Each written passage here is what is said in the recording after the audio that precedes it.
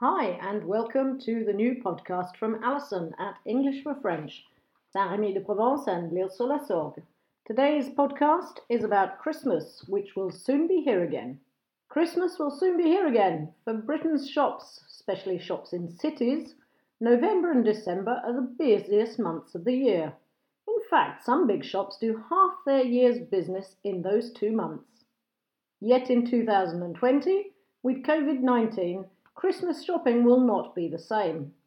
Many people do not want to go into the cities or into big shopping centres. Fear this year has overpowered people's desire to enjoy their Christmas shopping. Or has it? More shoppers are now shopping on the internet. Internet shops are safe for them, and they never shut, not even on Christmas Day. Most people, however, spend their money before Christmas. Christmas shopping is different from ordinary shopping, and people like to do it differently. They go to different shops or different online stores, more expensive shops very often. They don't just buy food from their supermarket and clothes from big department stores. They look around, they take time, if they can, they browse and they choose. City shops do their best to attract them with exciting windows and special offers. In the West End of London, shops spend thousands of pounds on lights, decorations and special window displays. Some visitors come to London just to see the lights and shop windows, but others come to shop in famous shops like Harrods or Hamleys, Europe's biggest toy shop. For shop assistants, it's a frantic season. There's not much time to rest, just time for a cup of coffee or tea perhaps, then back to work. It's a great season for pay.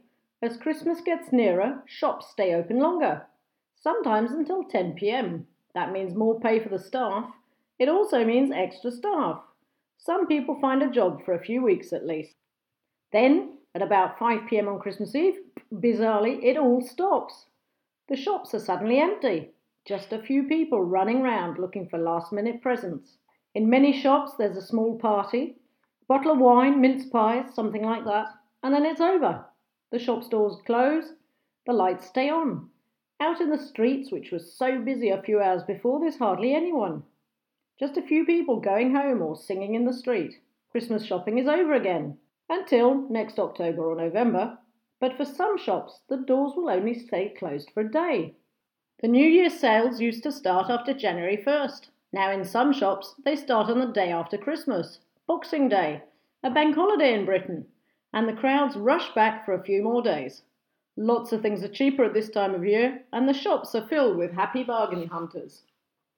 If you wish to continue, I have noted on the separate page a word guide for words such as busy, display, extra, staff, Christmas Eve, mince pies, shutters, hurry, and sale.